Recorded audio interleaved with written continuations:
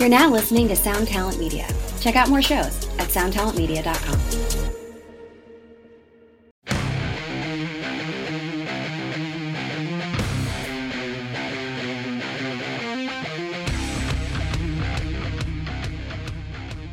Alrighty, welcome back to the Stateside Podcast. Today, we have a very special guest. Do I say that every time? I do. But this time, I mean it. We have my new friend that I'm really getting to know, getting close to, Ryan, a.k.a. Tuck O'Leary. He's an artist manager. He's a bass player in the band Fit for a King, and he's a fellow podcaster. Welcome to the show, Tuck. Hi, James. Thanks so much for having me, man. Appreciate it. Yeah, man. Yeah, and the crowd goes wild. Yeah, it's interesting. We have actually been talking a lot lately. We have been. But for all good things. But yeah, it's been a pleasure to get to know you as of late. Yeah, and I love how that happens. There's like these seasons and moments in our job where you're talking to someone a lot. And that's just our moment right now. We're talking a lot. There's a lot of stuff going on. And I think we're doing some pretty cool shit together. So I appreciate it. Yeah, man. Thank you. Big fan of what you do. Thank you. People, I should say, that are capable of managing producers is a really cool and particular art form when it comes to management, because it is honestly a full year-round gig in a different sense. The guys that you work with, your roster is just legendary, stacked, steroids. It's crazy. Love it. It's like Liver King on juice. You know it. But that's right. He's all fake. It's okay though. Honestly, like, he looks sick, and like, steroids are cool if you want to do them. That's cool. I don't want to do steroids, but no, me neither. Yeah. I mean, that guy. What a like example of the modern internet. The Liver King represents everything about social media today and what we follow and what people look up to. It's very interesting. Well, you know what? That was interesting. So, yesterday I was hanging out with Steve. For everybody listening, I'm talking about Steve Evans, who is a producer, who's an amazing, legendary producer who happens to work with James. And we were talking about stuff, just social media and, where artists are at and some of the demands that are on our artists these days. And I looked at Steve and I was like, dude, if you looked at my Instagram, you would fucking hate me, bro. I'm not there like playing sick glass jaw riffs on my bass. I'm spinning around like a fucking asshole, and you would hate it. And it was pretty funny, like, just having that moment where, because he's a bassist, by trade, and his, primary instrument on top of being a producer. So, it's interesting watching today's dynamics of artists trying to find their footing beyond just being an artist, but being an entertainer, because that's half of the battle, right? Is nowadays we can't just really, unless you're like Noah from Bad Omens, like right now, he doesn't have to post on Instagram at all. He has no posts. He's just really hot, and he wrote a great record, and people are stoked on it. So that works. Like, it happens when you're that like 0.0001%, but yeah, very rare. Yeah, very rare. Most of us have to hustle and be little social media sluts. Yeah, which, I'm fine with, honestly. Like, would my life have been easier if I was like the golden goose? Maybe. I don't know. But I'm very satisfied with how it's going currently. So, I'm just going to ride it out. I'm all right with it the way it is. It's a good strategy. Well, before we get too deep here in the weeds, and we'll get back to some of what we just talked about, let's start at the top here, Tuck. For those listening that may not know who you are or aren't all that familiar with you and your work, give the quick elevator pitch on how you got into music and why you do so much. You're an artist manager, podcaster, and you play bass in a pretty damn prominent band, and you tour a lot. How did all this begin? Thanks. Growing up in high school and stuff like that, I started being in a band when I was 15. Been in a ton of them, had to do the whole rigmarole of like selling tickets and stuff, and came very close to like people in the area who were running the system, if you will, and really tried to learn it and play it and be into it. Became very obsessed with it. By the age of like 15 and 16, my parents would book the local Elks Lodge for me so I could put on shows, and I got to book really cool bands like the Wonder Years and Just Surrender and The Years Gone By and upcoming, stuff like that at that time.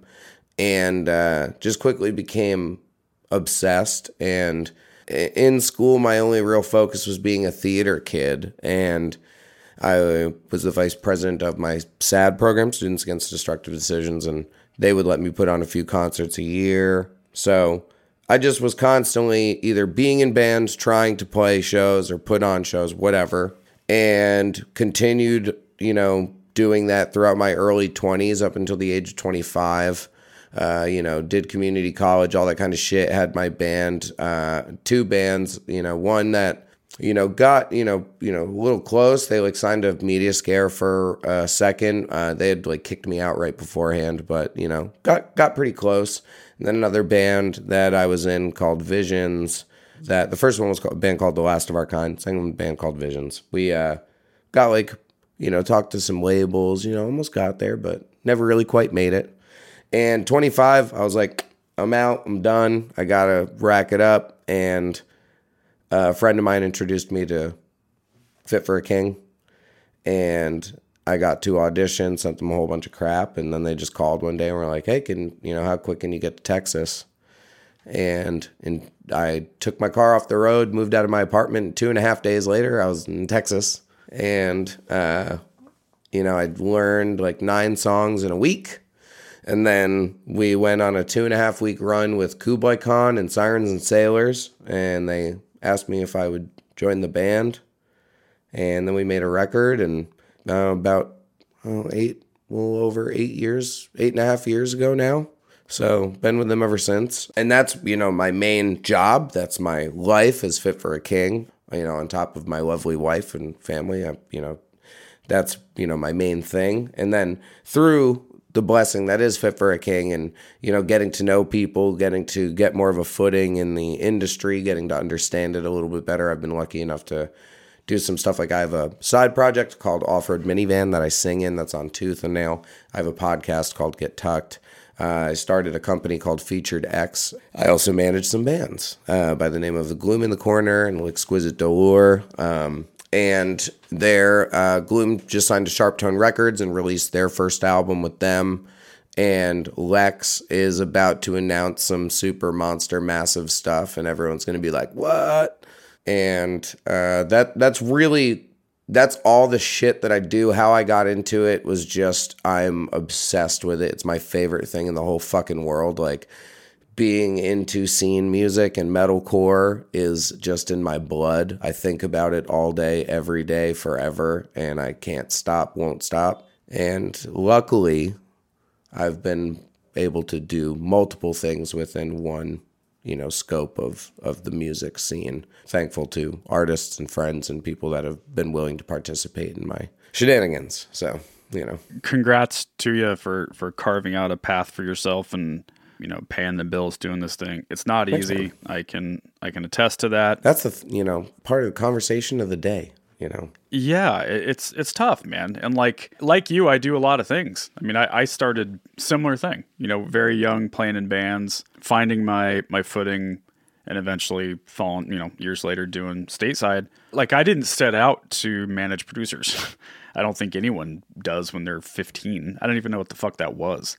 But I just kept doing. Yeah, and I'm sure when you first started, thinking about management in general, did you manage artists first and then moved on to? No, actually. No shit. No. I went right into producer management. Yeah, I'm rare in that way.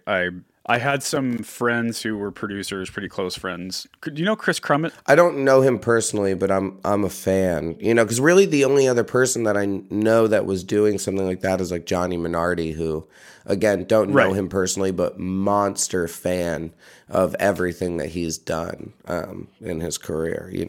Oh, of course. He's been a sort of a distant mentor to me. I also don't know him very well. I've met him a couple times. One of the greatest A&Rs of all time. Yeah, one of the greatest. When we look back on music and this whole like everything from Fall Out Boy and Panic onward thing, go thank that motherfucker, because that's who you got to thank. Like, and that's on God. That's some real shit. But there you go. You get me excited now. Yeah. Anyway, like when I started the idea of like getting back into music, but on the other side of the fence, not being in a band, not trying to make it in a band, I confided in my friend Chris, a couple other friends that producers, a close friend named Stephen Hawks, who's a rock producer here in the Northwest. Yeah, the more I kind of talked it out, we just narrowed it down together. Like, why don't you try producers? It's less to start with. There's not as many people. I certainly grew up around studios and producers. A lot less BS to deal with, especially with... Well, it's just different. Today's market for artists, where they have a lot to deal with on top of, I guess, cancel culture, social issues, stuff like that, on top of, just putting out good art, which is hard. But... Yeah, and there's also just simply less people. I mean, a producer is one person. A band is... pretty cool. 2 to 9 people. Yeah, if you get along really well, it's got to be super easy. Yeah, it's just a different thing. It's a different moment in the cycle that is music. There's songwriting, there's performing, there's making a record. Man, what an important I'm at that part, though.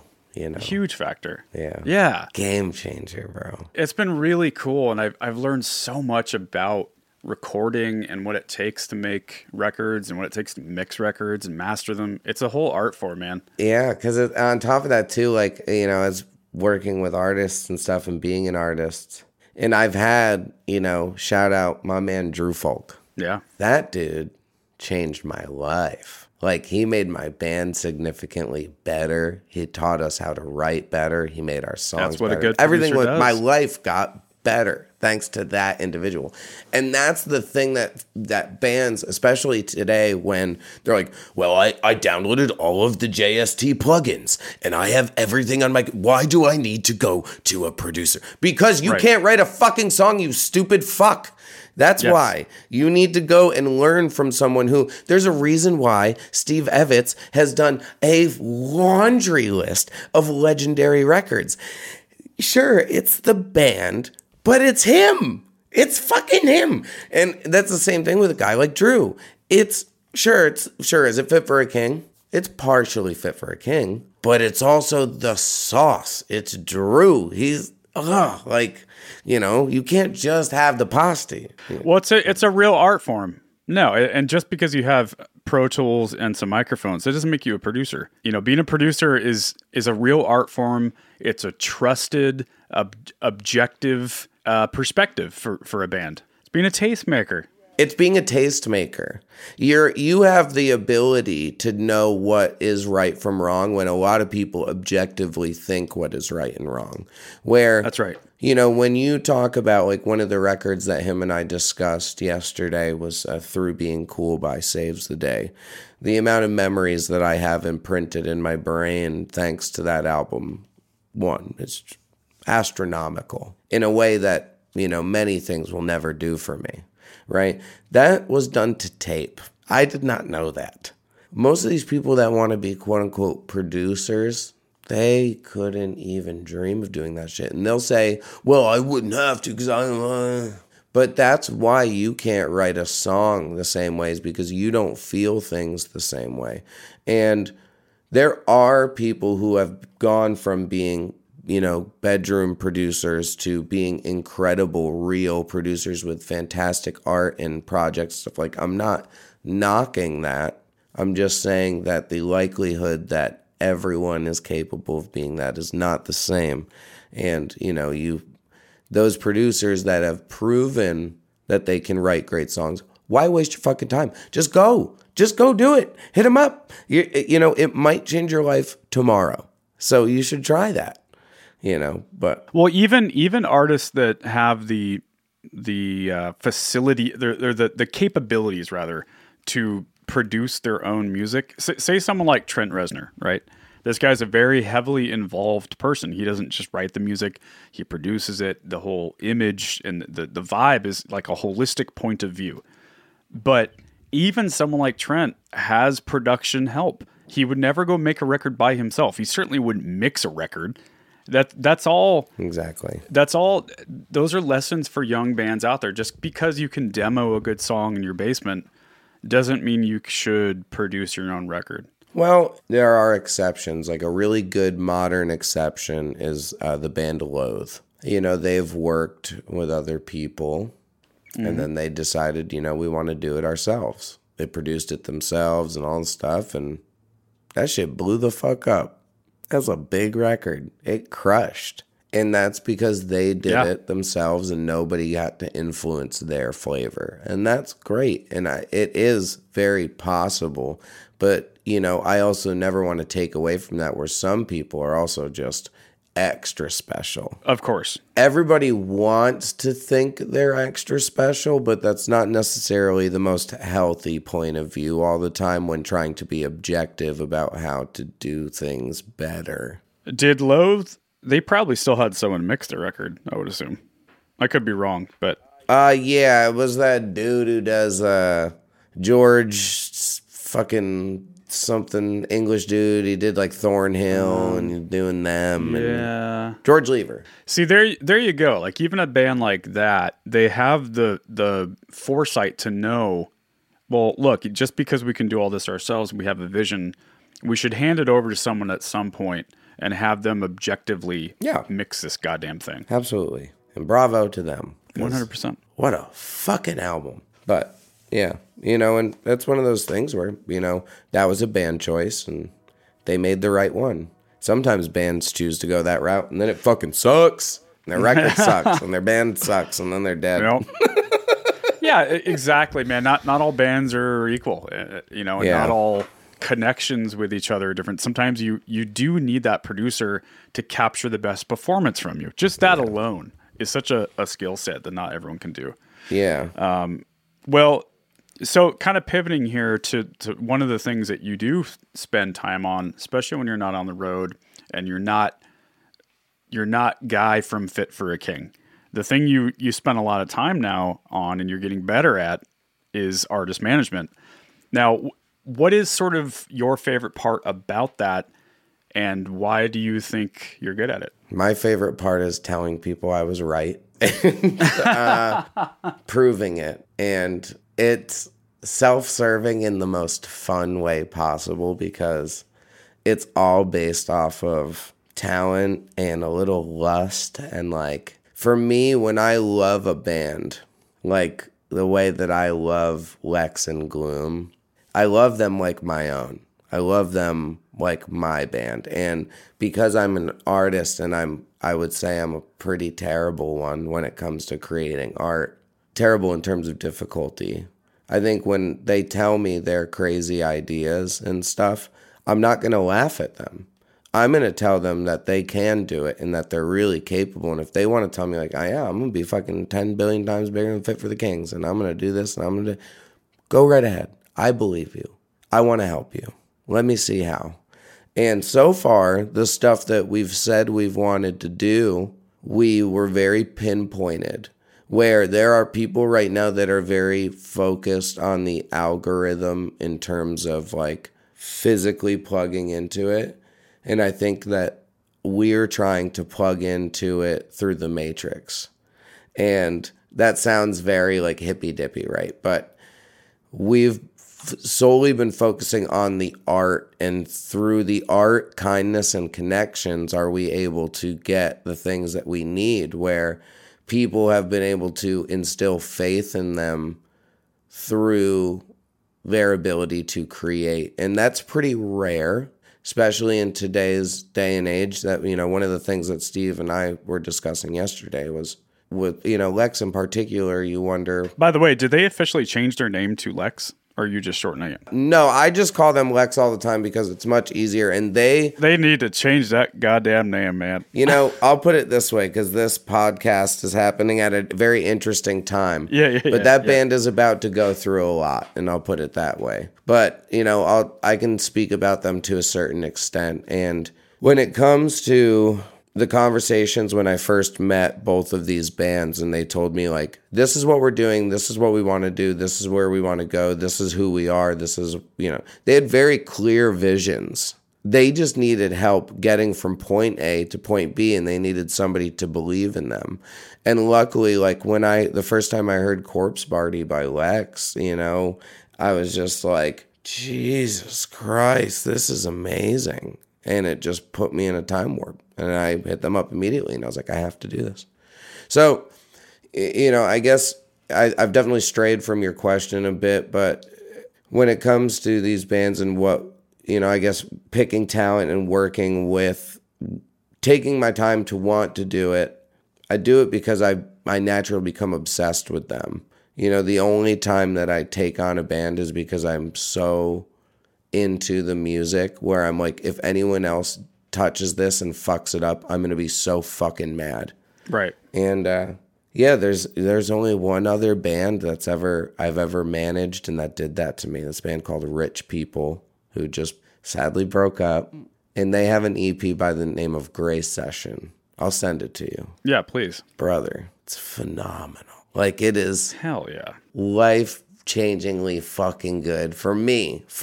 And that's, from my point of view. And sometimes it doesn't work. Tuck, would you say that, because what I'm kind of hearing your vibe on, like, approach to artist management is that, like, the details matter, connecting dots matter, reverse engineering what your band wants matters, but what matters more, and I think what you're kind of alluding to, like, what you're better at here, is that, A, you are one of them. You are a band guy. Like, that's your whole fucking life. And so you have empathy for what these guys want, or gals in that case. You feel your way through this. Like, you're a feelings guy. You're a creative guy. I think I can feel it. I think I can call it. Like, there are artists where, like, when I was younger, I was playing in that band Visions I was telling you about, and we were playing shows with a local band by the name of Paris from Massachusetts. We were trading shows. Okay? Yep. And the minute I met Lynn and saw her play, I was like, you're going to take over the goddamn planet. And she did. Yeah. She's a huge artist. And I remember when I first was playing with Fit, because we ended up playing one I Matter festival, I think it was 2014, where they actually played underneath us. And we were hanging out, and, I'd already told my manager I had my Paris shirt, like, OG with the fucking A, like, doing the whole nine. They were one of those bands that I just rode for, I talked about, because I was just like, I'm a huge fan. I think they're going to be huge. And when you see bands do that, it gives you a little bit of confidence where it's most people would say, well, yeah, who couldn't look at them and call it, but there were people who didn't. And that's the difference. And when you know their story in particular, too, it's a pretty wild, good one, but it's not mine to tell. Regardless, stuff like that, I think, helped me to start being like, maybe I get the proverbial it. Maybe I can look at somebody where, like, when I talk to Mikey from Gloom, and he tells me his whole crazy story, because his band is kind of like a Coheed and Cambria, where they've got this whole story, and it's creating a multiverse, if you will. And he tells me about it, and he's recording this music, and he shows it to me. And then I look in his eyes, I'm just like, you're the truth, bro. Like, you mean it. And I don't know, there are times where you like the music and you meet the people, and you're just like, nah. Right. Yeah. Of course. So I think a couple of those help. That's rad to hear, and it's good to talk about out loud, because there are young people out there who want to get into this thing that we do, either playing in a band or specifically managing, whether producers or artists. And I'm similar to you, Tuck, in the way that, like, look, I am quite frankly not a type A person. Instead, I hire people and find a team that can facilitate some of those shortcomings I don't have, right? Yes. And for me, I think I'm way better of a producer manager by being a fellow creative with them, seeing their vision, feeling what they feel, and having empathy for what my producers want. Producers are no different than artists. They are artists. They're no different than a band. It's all the same. They want the same level of success. They want the same kind of being validated, right? Everyone wants to be validated and heard. It's a good difference. I was discussing this with someone the other day, because it's something that another like passion that, one of the things I always wanted to be was like an A&R guy. Yeah. And who knows, maybe I will someday. But point being, Well, we should talk about that because you and I should do that together. I would love to. God, I have a guy I'm trying to get. I want him to give me some money. I like that. But point being, somebody asked, they were like, well, why would you manage and not get into the label game? Because you can make way more money on the label game, even though you can do pretty good on the management front. But the hard part is the ownership aspect of it. That's right. A band could fire me at any time, and that would be hard, and I'd be heartbroken. I'd be sad. But that's their right, and they deserve it, and it's their business to do with what they choose. And I understand that because I'm an artist. And I have people that own my art. Brandon Ebel. But, it's one of those things where I've also thought to myself, these bands that I'm working with or bands that, I love and I feel like I'm, could help and stuff. Maybe I could do more if I just had a label. And that also is possible, but you have to have the money. And the problem is, say you get to the point one of them's popping off, you're recouping, you're making the juice, and they're not really making that much. Are you going to feel bad? And I don't know if I'll feel bad. I might put on a chinchilla and look at all y'all and be like, hey, I'm the baddest. But I don't know if I could. It would be really hard. And like I said, I would consider wearing fur just for that reason because I know it would make people mad. Yeah, I could see you wearing a nice chinchilla. And I want to scramble some eggs, honestly. I'll get my head real shiny, I got a big old fat cigar. I got the chinchilla. No, I can see it. I live in New Jersey, bro. I can do that. Is that where you're from? No, I'm from upstate New York, around the Poughkeepsie, in between Poughkeepsie and Albany, Hudson Valley. Small little town by the name of Red Hook. Okay. But my wife and I just moved to Jersey City, better part of a year ago. But I love it. It's great. Yeah, so you've been an East Coast guy predominantly your whole life. Yes, sir. Yeah, we did, some fun upstate cities for a while, Hudson and Beacon, and then we went to Brooklyn for like 3.5 years. And Texas. Now we're, I've never lived in Texas. Oh, okay. I thought you lived there. Yeah, I have always they've never asked me to live there. They've always been really nice and just let me do my thing. And I think that's because we're such we're truly a family-oriented band, what's funny about that? The type of bands that tour as much as Fit for a King does, it's almost easier to live away from one another because it's like a real good break. Not to like belittle. Yeah. It's a real job. And bands that don't tour as much, it's more about like growing and being here in the moment together. And I think you kind of need to live in the same area when you're starting out, but you don't need to. Yeah. And I think it helps us in the creative in a sense too, where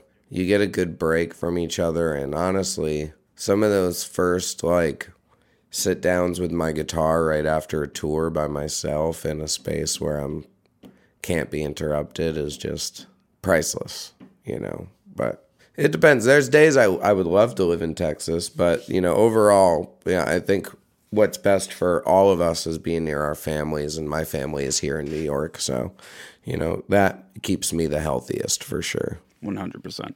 When should a band get a manager? When they have something to manage. Amen. I've had a lot of bands ask that, or they're looking for it. And for instance, when you look at, say, early Lex, they had less to manage than like Gloom, where like Gloom had put out 2 releases. They were starting to get popular in their country.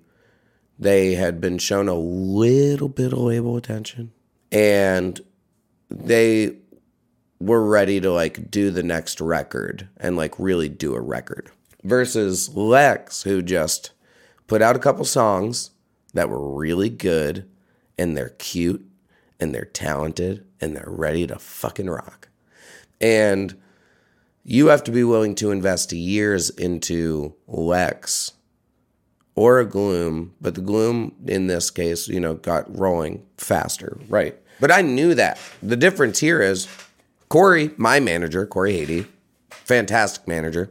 He worked for Fit for a King well before my time for 3 years for free until the band actually was like making money. So we because Ryan, who sings in Fit for a King, he also manages 2 acts. by the name of Hollowfront and Memorist. Fantastic bands. We just have some like ethical rules where we're not going to touch money until X amount of money is being put in the pot regularly. Because I have a job. My job is being in Fit for a King. I have a passion for management. And like I stated before, I don't want other people to fuck it up. So I'm going to put some control into it. But I'm not in a rush to be like, oh, you're getting $150 a night now? Cool, let me squeeze my fucking $20. Like, that is some fucking asshole shit. I hate it. It's really unethical and it's mean, and it holds a band back from being able to actually grow and get to the point where they're like, have a van and can pay for their fucking insurance and feel comfortable. And maybe even they come home from tours and they start, making money. But that's the other thing is bands start touring too early.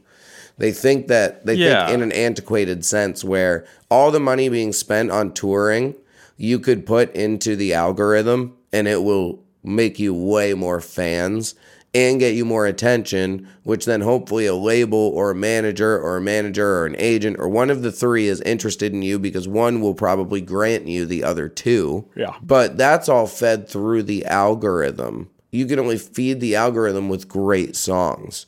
So that's why we go back always to the producing aspect, which is most artists these days, especially because we can all record ourselves. Yeah. You put out your song and then you're like, yeah, that was fucking awesome. And then your next one, you're like, yeah, that was better than the fucking last. And then you think in that sense, but you're not thinking in terms of, but what is greatness? And I think that that's where saving your chips and going to someone who is a tastemaker can help you. Where if you go to anyone from a Steve Evans to a Jonathan DeLeese to, Tom Denny to, people that have written what I would call a hit song and what most people would call a hit song, those people can tell. And they can tell better than you. So go learn from them because, it's like saying you've got a master's, but you didn't take the classes. It's just kind of rude. Go soak up, spend a little money, spend a little time, learn from a legend or two. Those people that do make better records than the people that don't. That's a given. But what is, I love all that. I totally agree. I think a lot of bands jump the gun on, like you said, they think in the sense of like the 90s or early 2000s. So they think they need to hit the road tomorrow and they think they need a label and they need a manager. It's like, not yet. You don't. Just go do it for a while. Yeah. And all of those things will kind of sort themselves out. Like legit with Lex, like they have an incredible booking agent, one of the best, but you don't see them on tours yet. And the reason was because we legit had a conversation of like, nah, we're going to let them be like, just fucking band for a while. Yeah. Go play your fucking area, play some shows. They put on these like emo night club nights in their county, and they have their own scene that they created. They're doing their own thing. And that is what's nice about having a manager or a team similar to like a producer, someone that's an outside perspective. Yeah.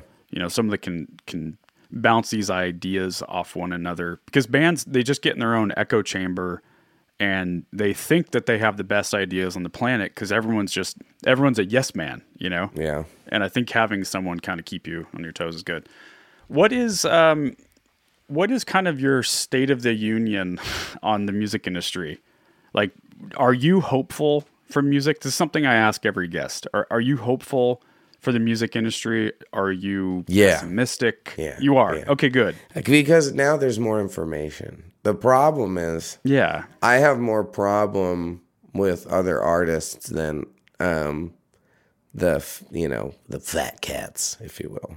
My biggest gripe is like dudes who I know get paid, but they act like bitches on the internet, and they're like, I don't make any money. My life sucks. Fuck you. You're a bitch, and so is your aunt, and you need to put on your big boy pants and get your shit straight. Stop putting it in your nose. Like, there's a stigma that is created that has made kids not want to be in bands because they think that they can't actually live a life unless they're the solo artist who, does this astronomical shit. But there are some really healthy examples of bands that are going to do some really legendary things. If you look at anything from the 1975 to the war on drugs, there are some bands out there right now that are actually going to go down in history as massive, incredible artists. But yeah, I don't know how I guess I'd phrase my state of the union necessarily. My issue is with other artists because there's enough information out there and there's enough discussions that can be had amongst ourselves where I can have another band ask me, what's your deal like? Why are you so with Solid State? Right. I'll fucking tell you. I'm not going to tell you guys on the air, but I'm going to tell you off air. And my deal's fat. My deal's fucking sick. My deal's better than, guarantee you, 99% of metalcore. Somebody's got a better deal than me. Come forward. Let me know, because I doubt it. And you learn these things over time. And if you are multiple albums deep as an artist and you didn't learn shit and you didn't figure out how to get a better contract, you're a fucking idiot. Like, that's your problem because you didn't have the right conversations, you didn't care, and you didn't try. But that's the problem with most artists is a lot of artists don't have business sense. They just want to be artists, and they want to pass everything off. And then they wake up, and it turns out that all 5 of them are such artists that they passed everything off, and they were getting robbed by their fucking manager for years, right. And they didn't fucking audit their label, and they didn't get paid, and they didn't know what was going. And actually, you've been recouped for 7 years, and you didn't say, what? I didn't, wait, I never recouped because you guys just kept spending more money? Wait, what? Like, these things that are so pivotal, like, it just happens all the time, too. And it happens all the time. And it drives me crazy. But luckily, I have been, able to learn a lot from Ryan, who's the singer of Fit, and he is a smart motherfucker, and he cares. We want to prove that there are better ways to do it, But yeah, I mean, that's so what I'm hearing from you is that you're super hopeful. Yeah. But you expect people to take some ownership in this and not pass everything off to others. Yeah, and that's part of learning how to play the game. It's like, the same way, I get the whole like, well, I want to be independent. I want to fully own everything. That's cool. I get it. But good fucking luck. Let me know when it works. Because the likelihood of you being the next fucking Chance the Rapper is fucking please, bitch. Like, come on. It ain't going to happen. And I'm not saying that in a way of being negative. It could happen. I'm not saying it can't, but most likely it's not going to. So an easier way for us to do things is, what would happen if we made friends? What happened if we were nice and we called favors and we were very transparent and honest about the things that we want and why we believe that certain things should happen the way that they do? And I think that works better. At least for me, it's worked better. But I am plugged into the matrix, like I said before. And I think that hopefulness, a little bit of faith, is so important for humans.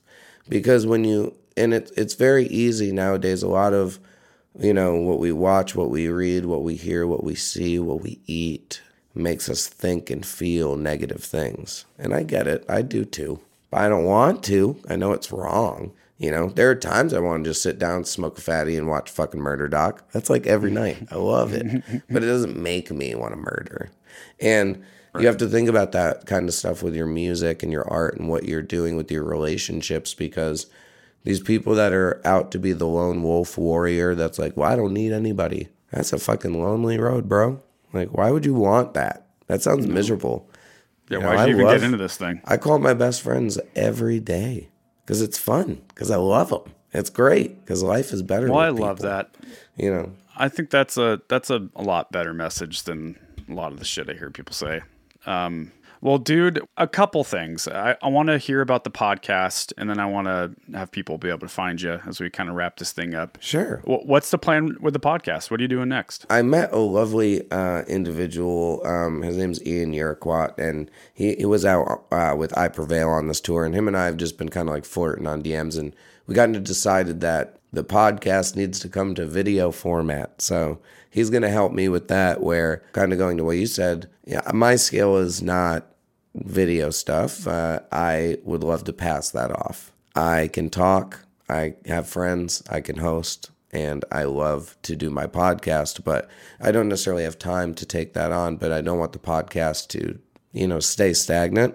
So we're going to be, putting the show on YouTube and bringing it to video format. So that way I can, just have some more fun with it. Put reels on Instagram. Just try to take it to the next level because I absolutely adore doing it. I love being a host and I love sharing information, which the whole reason why I did it was to let fans see the side of these artists that I get to see, which is the side that I want to present, which is the real one. I don't want to just have everybody live in infamy because it's so mysterious. Nah, man, I want you to know all the real shit about me. And I think that that's what's going to make you connect with me and my art, because when you hear my music, you can then say oh, I know what Tuck's talking about because he talked about it on the show. And that's okay. This is connecting for me. Now so cool. I'm in the universe. So, that helps me, I think in a way to I just wanted to get people to know who I am. And luckily Ian was just I'm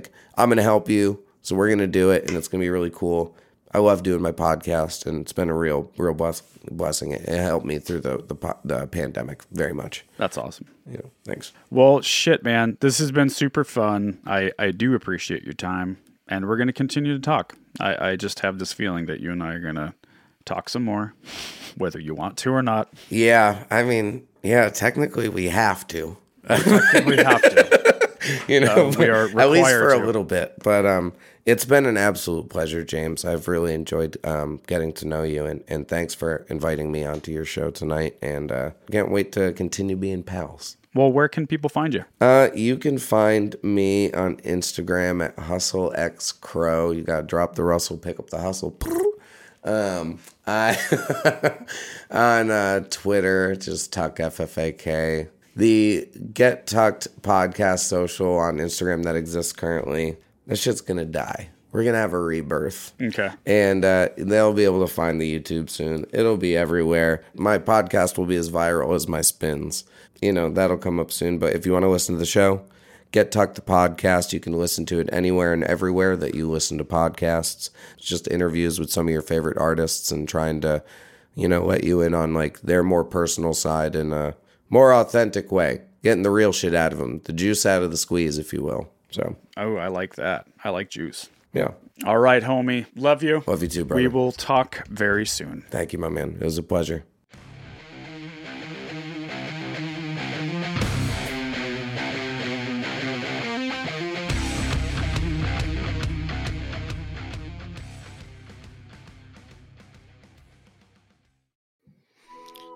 Welcome to us talking about our podcast for a minute.